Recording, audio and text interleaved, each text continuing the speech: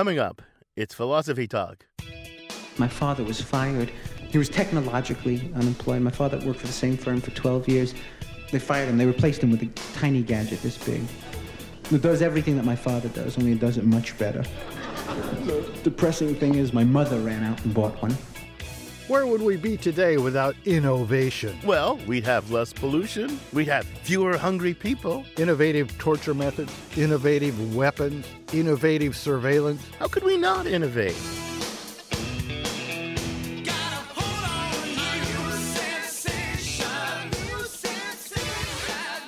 Doesn't innovation just bring on problems that require more so-called innovation to solve? Our guest is Kristen Salos, author of Innovation and Scaling for Impact. Will innovation kill us? Coming up on Philosophy Talk.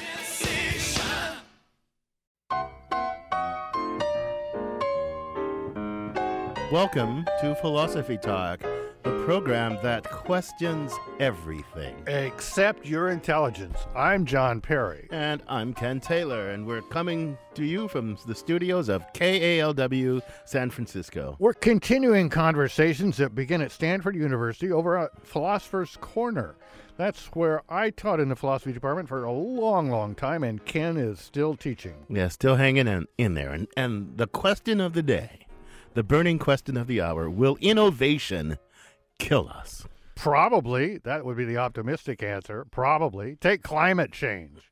We can thank that fantastic piece of innovation, the Industrial Revolution, for that. Case closed, I think. Oh, John, come on. Innovation is the key to surviving climate change and warding it off. And fortunately, we're already moving in that direction. Not fast enough, but we're moving. The wind and solar energy, so we need more innovation now, not less. Innovation got us into this mess, Ken. What makes you Pollyanna, think it's going to get us out?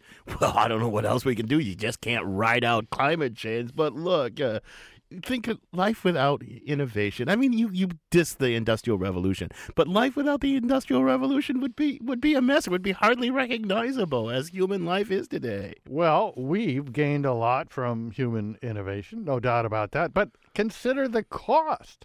Innovation just creates new problems that require more innovation to fix. Where's it all going to end? Extinction. Oh, gosh, look, the consequences of what you're saying sounds like you want us to give up all of modernity, all modern conveniences, and go back to living in the Pleistocene, in the Stone Age, and the savannah, and caves or something?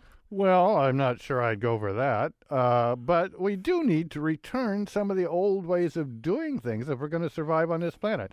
Take agriculture, for example. Yeah, one of the biggest innovation of all time, that substantially improved human health and human life expectancy. Well, that's a kind of a narrow point, Ken. I mean, there's a lot more life on Earth than humans, and the human agriculture revolution was a disaster for most of it. But given that, even that has gone from small farms to huge industrialized facilities. Livestock are pumped with antibiotics, and then they pump out methane to warm up the globe.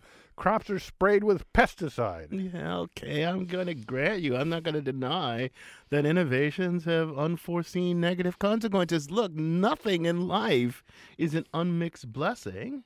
But does that make innovation like an intrinsically bad thing? I mean, you really think we should stop innovating? Haven't you ever heard that old saying, innovate or die? Well, at least we could think critically about it. In this part of the world, Silicon Valley, people fetishize innovation. Fetishize? Celebrate is a better word, John. Celebrate. Oh, come on. Now think smartphones. What a disaster. Why do we had those black Bakelite phones for most of my life, the same one. Now we need to constantly replace and upgrade our old phones, or everybody makes fun of us. Why? So we can spend more time staring at bigger and better screens and playing more sophisticated Sudokus instead of interacting with friends and family. And what happens to all those old digital devices after a year or two? They end up in a landfill. That's what innovation gets you, Ken. More junk. No, John, it's called planned obsolescence. No, John, you're targeting the wrong thing. It's not innovation that's the problem. It's consumerist capitalism. You've got a beef with consumerist capitalism. That's all. Consumer capitalism creates innovation, feeds innovation, because it needs innovation and it feeds off innovation. Why? To make human life better? No, to make old products obsolete so they can sell us more stuff. But you don't dump the baby with the bathwater or whatever that saying is. Because think some innovations are really crucial. Think of hygiene. In California, Ken, it's don't throw out the bathwater with the baby. We're in a drought. Yeah, right. Think of hygiene and medicine or social innovation, like giving women and minorities equal rights. Innovation and human progress, John, they go hand in hand. If you're against innovation, you're against progress. Well, I'm not saying that all innovation is bad, but we ought to focus on changes that help the human condition, not innovations that create more junk in order to create more profit. The gap between rich and poor has grown with our innovative Silicon Valley-based economy.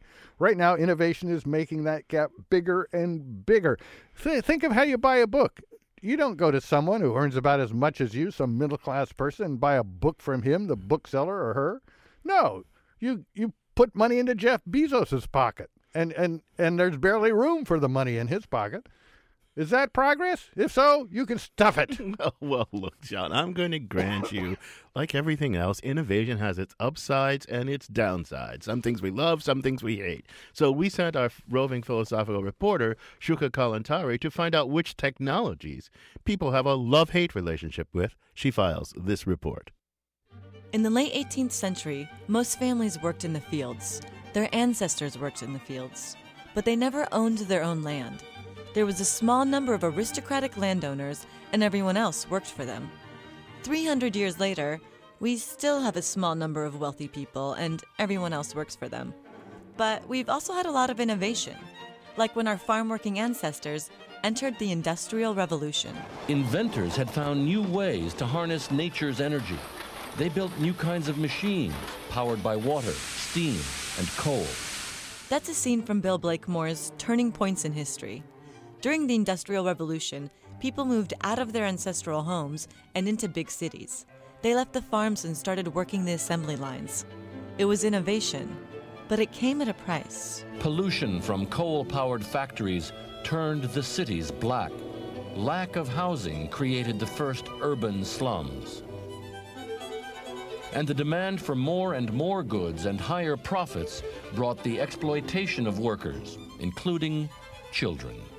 But there are other, newer innovations that have no negative consequences at all. Welcome to Bank of America. Take automated call centers, for example. Who doesn't love those? Please say or enter your telephone access ID. Operator. Or your card or account number. Operator?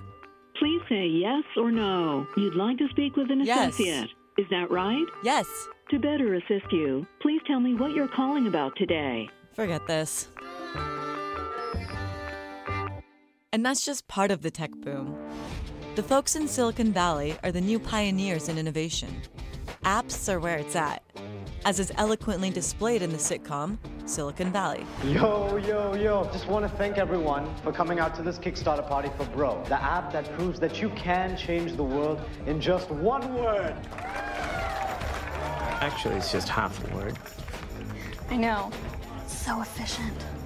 These days, innovation means technology. So I asked a few people, what technologies do you love the most? My favorite piece of technology is iPhone 6. Digital video cameras. Electronic health records. My favorite technology is Snapchat, which is like a social media app where you can send pictures or videos to your friends. But just like the Industrial Revolution, our beloved innovations have a dark side. Take video cameras. What annoys me the most is just how fast and how often they're coming out with newer versions that sort of make the old ones obsolete. And electronic health records. I hate the clicking and the imperfections, like, wow, why can't you just get from one thing to the other without clicking this and opening that window and clicking that? Even Snapchat has a downside. Whatever you send or take pictures of, it will get saved in Snapchat, but you can't see it. The people who created Snapchat will be able to see it forever. There's this fear with all new technologies is, especially if you work with technology, when is the human operator going to become obsolete? The Industrial Revolution changed how we worked, from the fields to the factories. It brought about a worldwide economic boom, but it also decentralized families and increased child labor. Today's tech revolution moved us from the factories to the computer screens. Global markets now navigate through the World Wide Web. But we also have less human contact and more carpal tunnel syndrome. That doesn't make computers evil or great, because innovation isn't innately bad or good. But what do I know? I'm just the roving philosophical reporter. For Philosophy Talk, I'm Shuka Kalantari. To hear the rest of this program, head to philosophytalk.org. Thank you for listening. And thank you for thinking.